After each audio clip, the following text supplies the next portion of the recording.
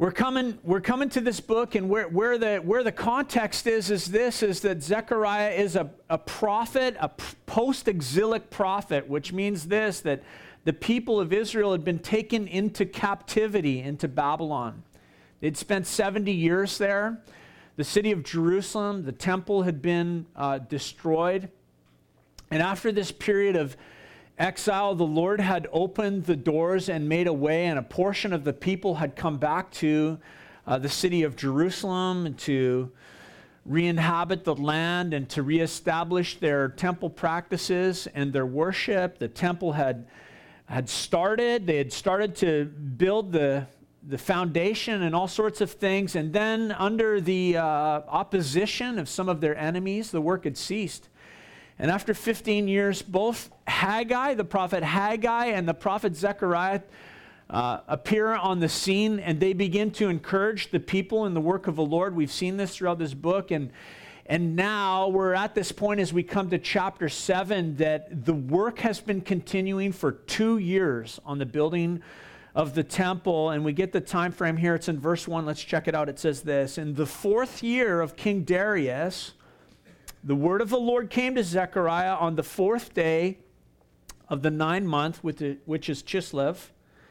Now the people of Bethel had sent Sharezer and Regem-melech and their men to entreat the favor of the Lord, saying to the priests of the house of the Lord of hosts and the prophets, should I weep and abstain in the 5th month, as I've done for so many years?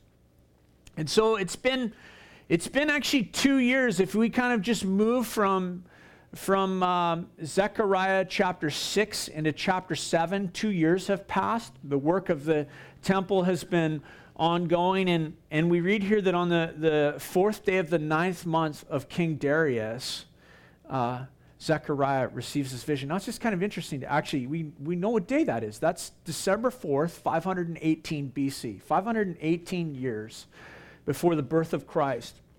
Now for 2 years, this work had just gone on. Zechariah had his 8 visions and had declared them to the nation, and the temple was actually half finished in regards to its rebuilding. And so this delegation arrives from the city of Bethel, and they arrive at Jerusalem with a question for the priests and for the prophets.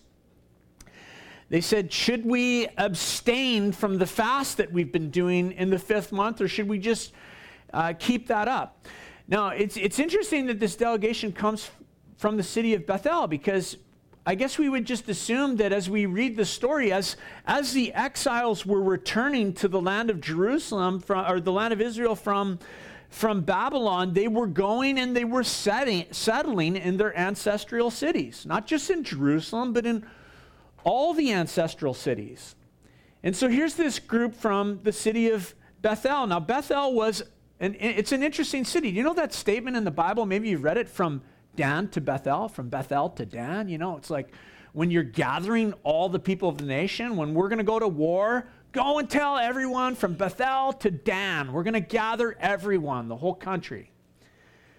And Bethel was a city that when Israel had divided, when they had split into a southern and northern kingdom, into the kingdoms of Israel and Judah, under the leadership of Jeroboam, Jeroboam had taken the city of Bethel to be part of the new nation of Israel. They had not stayed loyal to the house of David and to Solomon.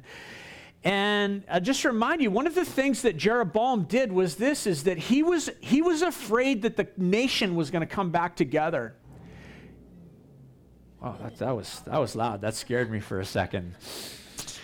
And Jeroboam was scared, and he did this. What he did was this, is he thought, I don't want the people to go back to the house of David, and so I'm going to set up Bethel as a center for worship, so that instead of going to Jerusalem, I'll have them stay here at Bethel. And so the scripture tells us he did 2 things. Interesting, actually.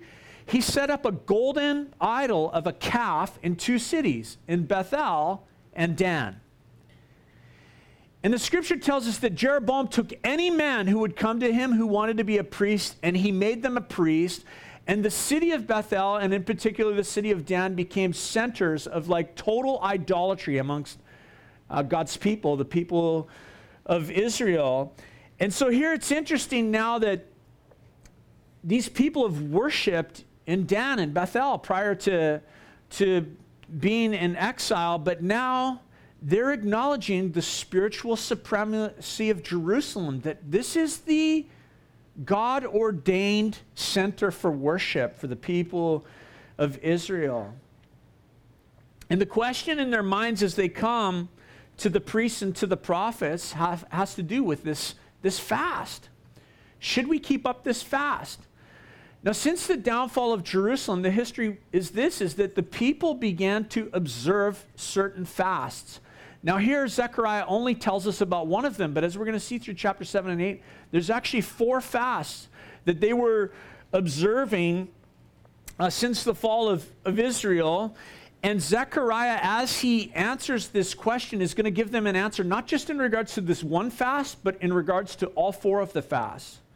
Now, the fasts were this. Let me tell you the 4 fasts. The first one happened in the 10th month of the year, and it commemorated when the Babylonians had begun to lay siege to the city of Jerusalem. And so it was a time of mourning when they would stop eating and begin to pray that God would restore their city. And then when the next year would roll around in the 4th month, they had another fast that commemorated when the Babylonians broke through the walls of Jerusalem. Then in the 5th month, there was another fast. And this fast commemorated when the Babylonians destroyed the temple and burnt it to the ground. And then there was a 4th fast in the 7th month, and it commemorated when the Babylonians came and took over Jerusalem. They put in place a Jewish governor by the name of Gedaliah. And I can't remember, it was Jeremiah or Isaiah. It was Jeremiah who the Lord spoke to and said, tell him that he's going to get murdered if he doesn't listen to what I say. And that's exactly what happened. That governor was assassinated. And so the 4th fast commemorated the assassination of the Jewish governor. And so these fasts were a time of commemoration. They were designed in their purpose to lead the people to seek the Lord, to lament their past, to pray for restoration. And so now you think about it. They've come back to the land of Jerusalem. The land of Israel, the city of Jerusalem is getting reestablished. The temple and the building of the temple is progressing and things are going forward. And it was going well. And the Jews wanted to know this. Is it still necessary that we fast in regards to these things? Should we weep and abstain in the 5th month and commemorate, the destroying of that first temple? Now, when you think about it, it's a reasonable question, right? I mean, it makes sense. Should we just go on with this fast? Like, are we just keeping up appearances for the sake of appearances, so to speak? We want to be real, Zechariah. We want to be real, genuine people before the Lord and in the terms of our religious practices. We don't want to do things that we're not feeling or profess things that aren't hitting us in the heart. So, it's quite a reasonable question that they have. We're not feeling it, man. We're not feeling the fast. Like, should we be doing this thing? And I think there's a great application for us there, because just for you and I as believers, as followers of Jesus, the question is do we keep up form? Do we keep up religion for form's sake or for religion's sake? You know how it is. Like, you could just get in the habit of doing things when the experience has left your heart. It's just routine. And it's just dead religion. And the reality is that nothing deadens your soul.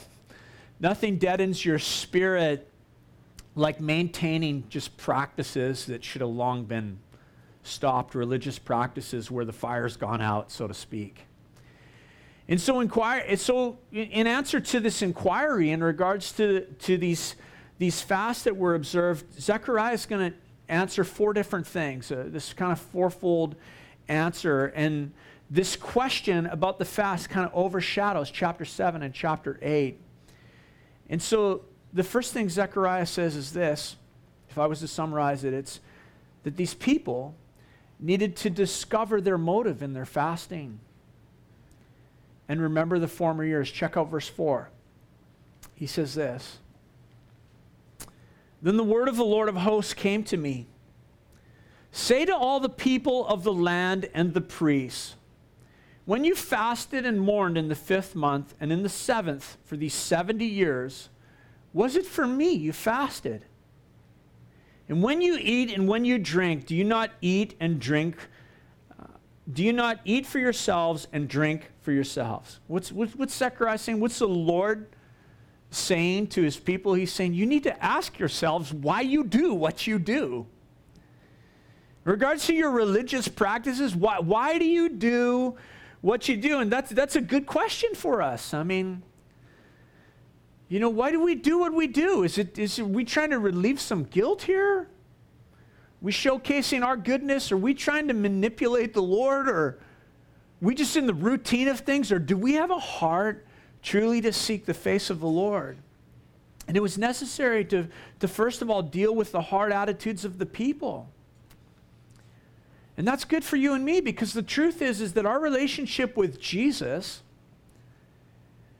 is not a matter of traditions and rules so much as it is a relationship of faith and love and a heart and a desire to please him and want to know him. I mean, Christianity and faith in Jesus is never meant to make us religious. That's never the heart of the Lord Jesus, to just make you and me more religious. There's no issue with being religious here or with any of us. His desire in his heart is not to make us more religious, but to make us more relational with himself, to bring us into relationship. And the human heart is really defaults to this position all the time of religious works and religious practice and religious experience over relationship. You know, it's an immature thing in the hearts of humanity that people require religious regulations to say, you know, do this, do that, tell me what to do. And then they use these regulations to kind of measure the depth of their faith or what they think their spiritual life should look like. And what the prophet is saying on behalf of the Lord to the people of God as they come and ask this question is that God wants you, people of Israel, and he wants us as church to move beyond following rules into cultivating a heart relationship with our Savior. And so Zechariah says, what's in your heart? You know, why are you doing what you're doing? I know it's easy, you know, set up some fasts and insist on some religious practices, and it's easier to do that than to just actually bow your heart before the Lord, to surrender your life to Jesus. And so the prophet reminds the people that these fasts were actually of their own appointing. God didn't ordain these fasts. The people established the fasts. They inaugurated them. And so as they inaugurated them, they also had the freedom to stop doing them, to discontinue. Check out verse 7. Were not these the words of the Lord that the Lord proclaimed by the former prophets when Jerusalem was inhabited and prosperous, with her cities around her, and the south and the lowland were inhabited? See the prophets that ministered to the people prior to the fall of Jerusalem had taught people the same thing that Zechariah was saying. That religious practices had to come from a right heart, that to worship God in any other way is hypocrisy. The prophets had always preached and always proclaimed that God desired obedience over sacrifice. Samuel was the first one who showed up on the scene and began to preach that message, that obedience is better than sacrifice, and the rest of the prophets just began to pick up that mantle and to proclaim that truth, that obedience is better than sacrifice. And in former days, in Jerusalem, in the land of Israel, life was peaceful, right? It was secure. It was much easier to maintain the traditions in their peace and security than it was to have a heart relationship with the Lord. And so through Zechariah, the Lord declares this, essentially, forget the rituals.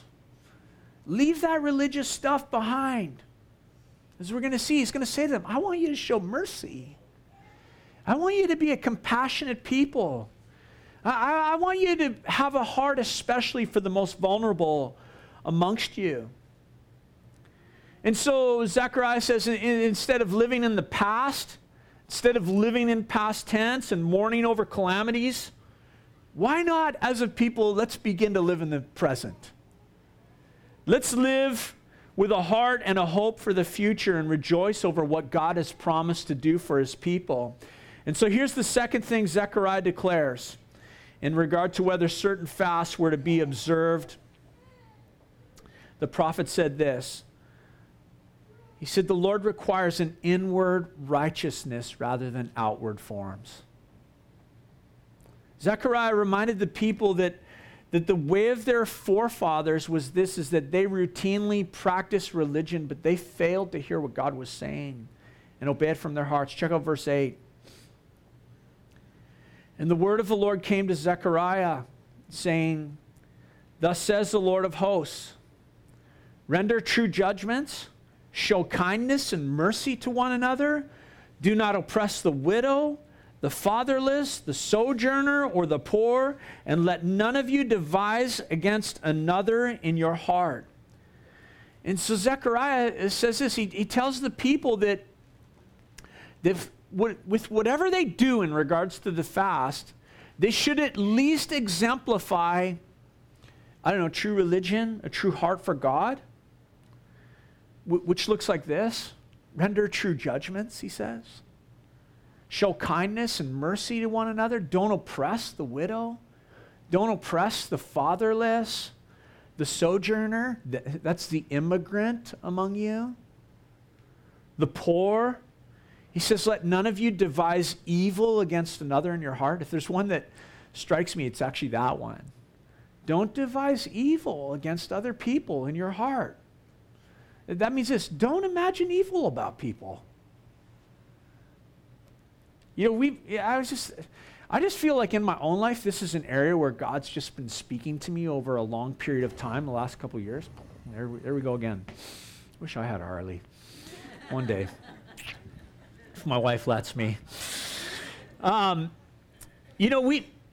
We can make great cases against people in our hearts and in our minds. Nobody else hears it. Nobody else sees it, but we know what's going on in our hearts. The Lord knows what's going on in our hearts, and we in our imagination just begin to build the court case against them. Analyze everything they say, analyze everything they do, we bring it into question. And the Lord says this through the prophet, it shouldn't be like that. Like, don't devise evil in your heart against people.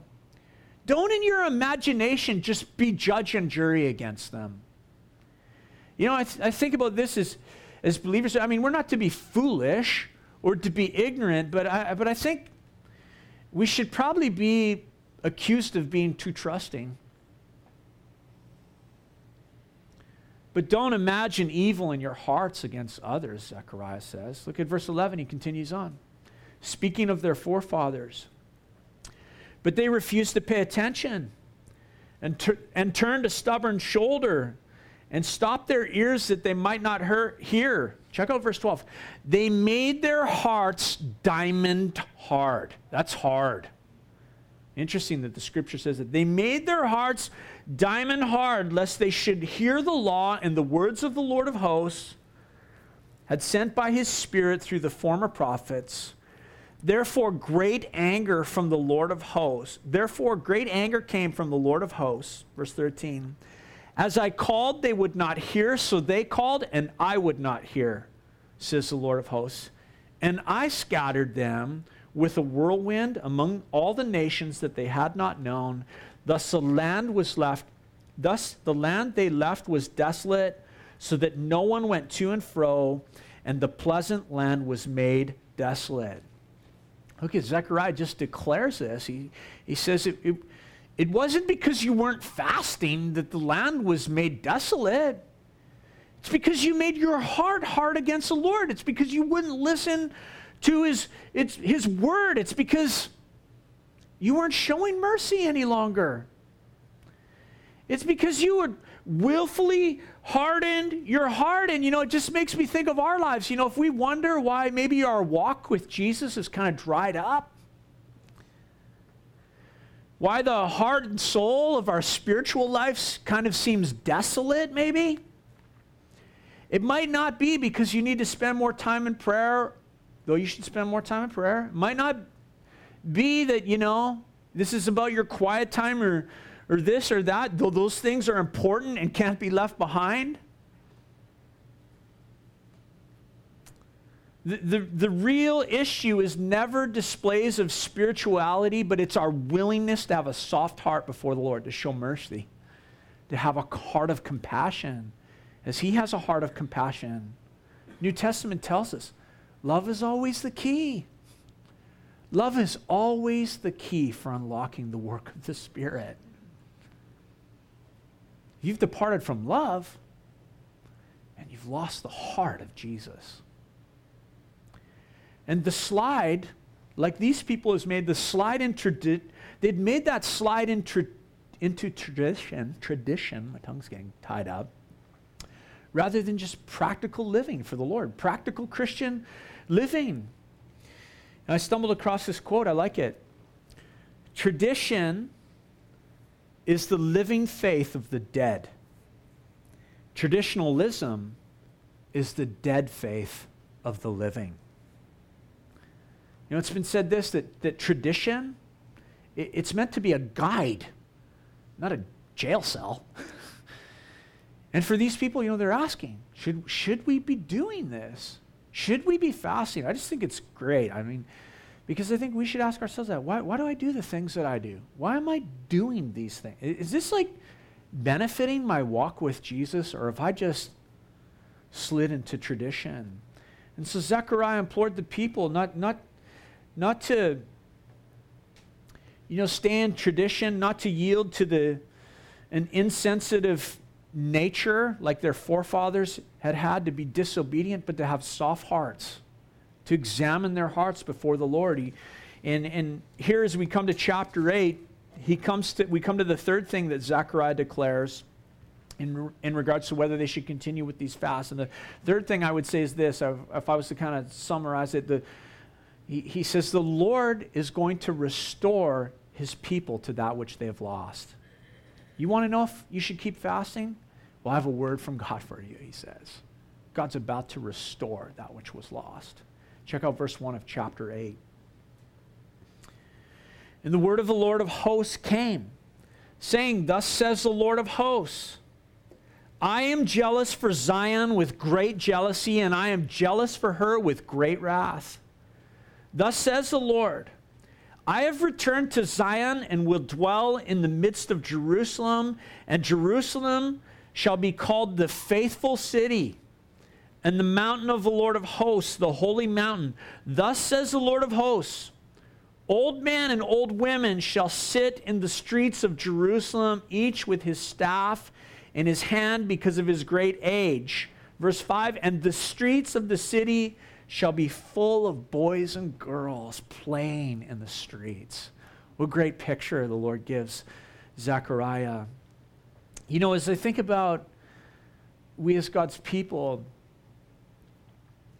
one of the things about a relationship with Jesus is that, we don't often live on explanations, is how I like to say it. We live by promises.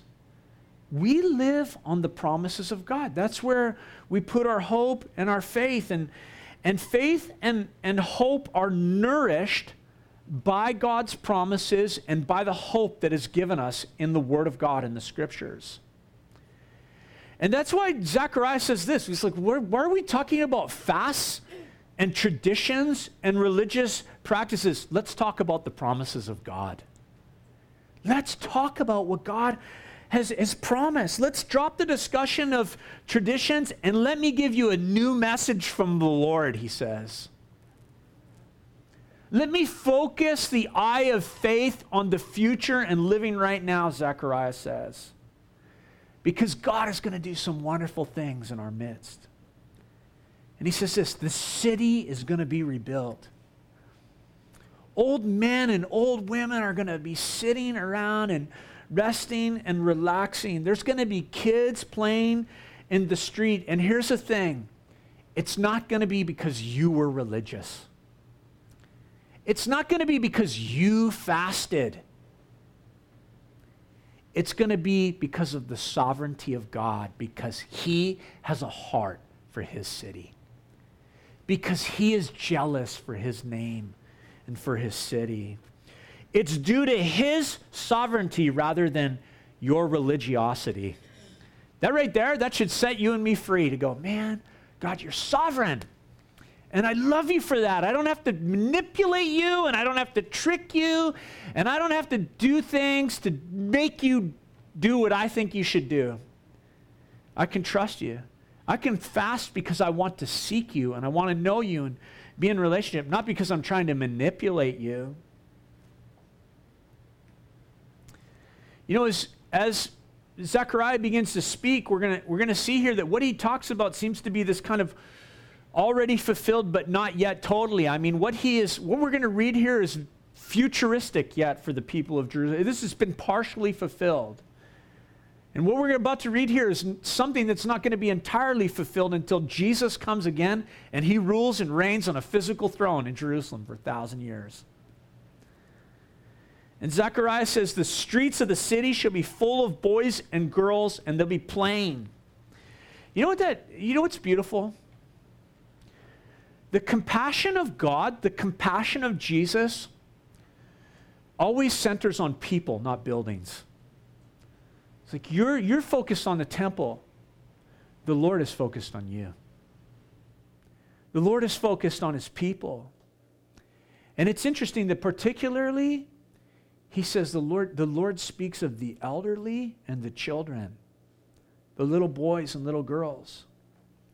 A city so safe where the elderly can leisurely sit in the streets and talk and relax, and they're not in danger. A city so safe where children can play in the streets and not be in danger. You know, we've done our trips to Israel, and I have a few memories that are just like my own personal memories. You know, you visit the sites and this and that, but I find Jerusalem's an amazing city to wander around. And one of my favorite pictures that I took is near the Western Wall in Jerusalem. There's kind of like this library. I don't think it's a synagogue to one side of it. And the men go in there and they're studying. And boy, you have the freedom just to walk in there. And so I always make the journey in and just wander through this library. And the Orthodox guys are there and they're studying. And I have this picture of this old Orthodox man. I mean, he's just hunched over. He's just everything that you stereotypically are envisioning in your mind right now. It's right. The long beard and the robes and the this and the that. And he's leaning against the wall and he's like sleeping. I snapped his photo. And as soon as I did, he kind of woke up and he gave me heck. You know, it was Hebrew, so I didn't understand it. So I just kind of played dumb. And it reminds me of the scripture that the elderly will sit and they'll be safe. You know, Lisa and I were out with a crew one evening, and we just decided that we would go during some of our free time and wander down to an area called Ben Yehuda Street. It kind of reminds me of Granville and Robson in Vancouver, and there's live music and there's lots of life happening at night. And so we get on the rapid transit system that they have there to travel from our hotel to that area. And Lisa and I were stunned because there was these 3 sisters. The oldest one was maybe 10, and the 2 younger ones were 4 and about 5. And they were traveling on their own on the rapid transit. And it was like 9 or 10 o'clock at night, and I'm not exaggerating. And we were like, man, this is so weird. I'd never let my kid do that. Yeah. Wow, it just seems like it's so unsafe. And it's like, in terms of all the things that you hear about Jerusalem and the Middle East, that's part of their culture, that the kids are safe at night like that, out on the streets. One time we were wandering around the old city and just through some of the corridors, and we came around the corner and there was 3 or 4 boys kicking a soccer ball. And I jumped into the game and kicked the ball around with them for 4 or 5 minutes.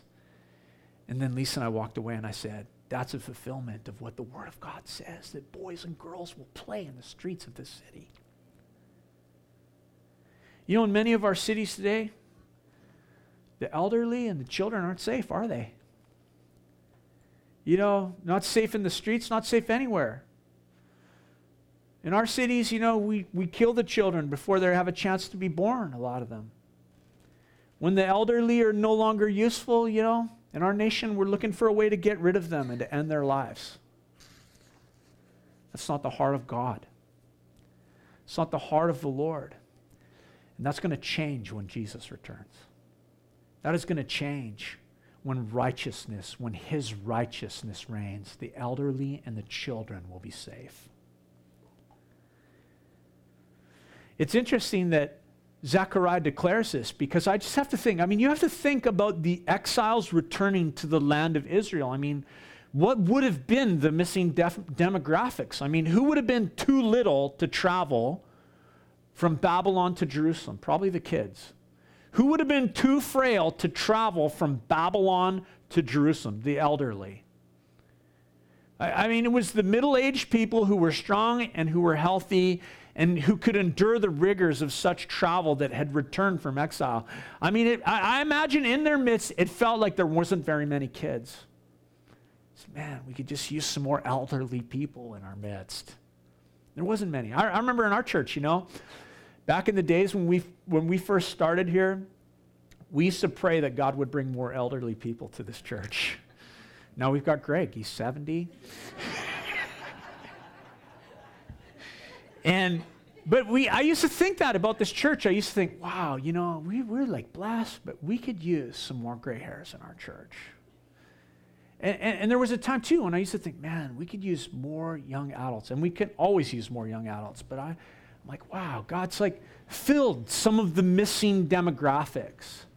And the Lord promises here through Zechariah, when Jesus righteously rules, there's no missing demographics. No one's missing. The children are there, the elderly are there, and everyone in between. And so verse 6, thus says the Lord of hosts, if it is marvelous in the sight of this remnant of this people in those days, should it be marvelous in my sight, declares the Lord of hosts?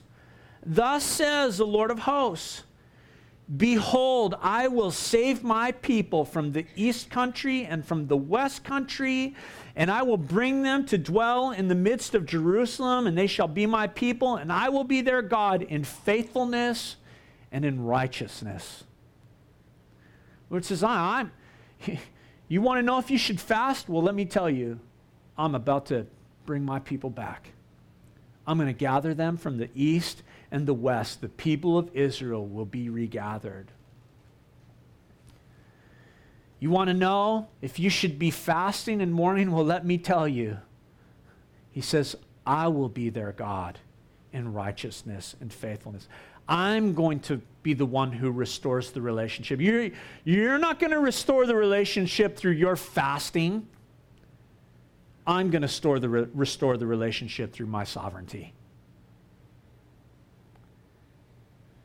And then the fourth thing that Zechariah begins to declare in regards to this question, should we continue with the fast, is this, and I love this. He says, your fasts are going to be turned into feasts of gladness. Your fasts will be turned into feasts. Verse 9 here, thus says the Lord of hosts, let your hands be strong. You who in these days have been hearing these words from the mouth of the prophets who were present on the day that the foundation of the Lord of hosts was laid, that the temple might be built.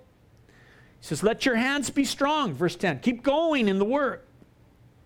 For before those days, there was no wage for man or any wage for beast. Neither was there any safety from the foe who went out or came in, for I set every man against his neighbor. But verse 11, I love this. It's worth underlining. But now, the Lord says the season's about to change. But now, I will not deal with the remnant of this people as in former days, declares the Lord of hosts. For there shall be a sowing of peace. The vine shall give its fruit, and the ground shall give its produce, and the heavens shall give their due, and I will cause the remnant of this people to possess all things. You want to know if you should fast? Well, let me tell you what I'm about to do, says the Lord.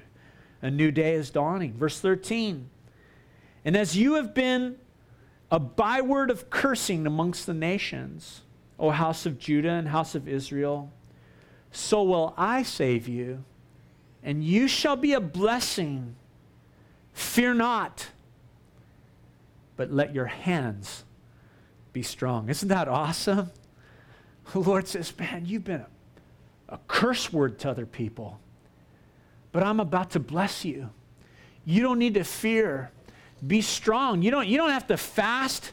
Be strong and go about the work that I've called you to do. Verse 14, for thus says the Lord of hosts, as I purposed to bring disaster on you when your forefathers provoked me to wrath, and I did not relent, says the Lord of hosts, so again I have purposed in these days to bring good to Jerusalem and to the house of Judah. Fear not. Verse 16. These are the things that you shall do. You want to know if you should fast? Here's what I want you to do, the Lord says. Speak the truth to one another. Render in your gates judgments that are true and that make for peace. And do not devise evil in your hearts against one another. And love no false oath. For all these things I hate, declares the Lord. I mean, this is awesome. They're asking, should we be mourning? Should we be fasting? I mean, we're wondering, are we just stuck in some religious cycle here? And the prophet says, yeah, I got to tell you, there's great prosperity coming. There's great things awaiting this city. There's great things awaiting the people of God. And these promises that he shares just reiterate the appeal that we should speak truth to one another, that we should be people as followers of Jesus that are full of mercy and compassion and execute, righteous truth and judgment. We shouldn't devise evil in our hearts. That we shouldn't love false promises. That all these things should be put away in our lives as we follow Jesus. We just begin to set those things aside. And as you read this, it's as though God had forgiven the past, and his people is saying that he's saying this to his people. I don't want you to mournfully dwell in the past. I don't want you to mournfully dwell in the past. I want you to begin to live today and look to the future and all that I have for you. Isn't that a great word? When you think about that's for us as well. The Lord does not want you to spend your existence mourning over the failures of the past, mourning over the defeats, mourning over the consequence that you faced for your sin and your hard-heartedness. He has hope for you. He wants to redeem that through Jesus Christ and his blood and the work of the cross. You don't have to expend your existence mourning over the past, because the Lord in Jesus Christ has hope for you today. He has a plan for your future. It's interesting that it was Jeremiah who told that to the people as they were going into exile. He said this word from the Lord, Jeremiah 29:11, that we all know so well. For I know the plans I have for you, declares the Lord. Plans for welfare and not for evil, plans to give you a hope and a future. Can you imagine that? Even as the Lord was sending them into exile, he said that. I know the plans I have. You're wondering what's going on. I know the plans I have, and they're for your good. and for your welfare and for your hope and for your future. And that's still the way the Lord works. That's still the way his Spirit works. That's the way Jesus works in our lives. Yes, the Lord disciplines. Yeah, sometimes we need a chastening. If like the people of Israel were, profaning his temple, we're his temple. If we're profaning his name, if we're going after, like they were, a strange mix of gods, bowing down to golden idols in Bethel and Dan. If in an unhealthy way we've mixed with this world, or we've built unhealthy alliances and ungodly practices into our lives, boy, there's a sense in which the Lord can send us into captivity as well. But when we begin to benefit from the Lord's discipline and mourn over the past and return to him with heart and soul, he's a God who restores. He's a God who forgives. And when he restores us, and when we have repented of the past and left that behind, his heart is not that we would remain mourning over the past and remain living in the past and with that framework in our thinking, but that we begin to lay hold of the promises that he's given us for the future. For I know the plans I have for you, declares the Lord. Plans for welfare and not for evil, to give you a future and a hope. When you realize this in your life, when you go through that process with the Lord, maybe he chastises you, disciplines you, takes you into a bit of captivity or whatever it is, and then you come to realize this: wow, God's discipline is a wonderful thing in our lives. It's like the New Testament tells us, it's like, who loves his son and doesn't discipline him? You love discipline if it gets you on course and on track. It's his grace. It's his love. Romans tells us it's his kindness that leads us to repentance. And this is where the prophet begins to just share with the people the anticipation of what the future holds. The anticipation of what the future holds. Look, check out verse 18. And the word of the Lord of hosts came to me, saying, thus says the Lord of hosts, the fast of the 4th month, and the fast of the 5th month, and the fast of the 7th month, and the fast of the 10th shall be to the house of Judah seasons of joy and gladness and cheerful feasts. Therefore, love truth and peace. Oh, wait, we were only asking about the fast on the 5th month. And the Lord says, oh man, it's way better than that. You don't have to fast 4th, 5th, 7th, or 10th. There are going to be times of partying for us. There's going to be love and peace and joy amongst us. The fast will become feasts. In the future, the Lord says, rather than abstaining from food and drink for the purpose of religious observance, we're going to feast. We're going to celebrate. We're going to come to the table of the Lord, and we're going to eat and we're going to drink. What an exchange. Isn't that awesome? Isn't that awesome? What an exchange from the Lord, from fasting to feasting. I mean, if you got the choice, what are you picking? The fast or the feast? I'm picking the feast every time. Every time.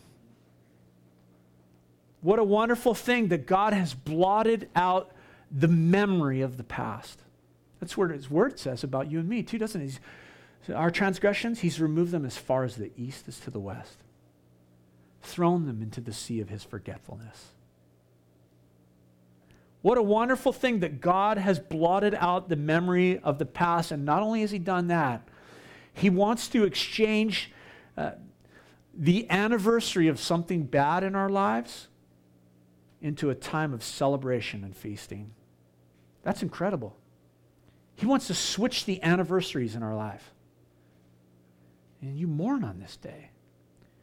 In your life, maybe it's July 9th. July 9th comes. Caroline says, 40 years ago, what was I thinking? No, just kidding, Caroline. Maybe you mourn an anniversary in your life. And the Lord says, I want to turn that into a time of celebration in your life. I want to redeem that which you mourn. I would say to you this morning, think of your bad memories. Think of the hardest times of your life. Maybe you're in the midst of them right now. And consider this, that God wants to wipe from your memory the bad part of that. And he wants to reveal to you that those days, he used them to shape you and to discipline you and to chastise you and to bring forth his character and the work of his Spirit in you. Maybe you thought that was a day of great disaster, and the Lord says, boy, you've misinterpreted this all along. I was working on your behalf for your good and for your hope and for your future.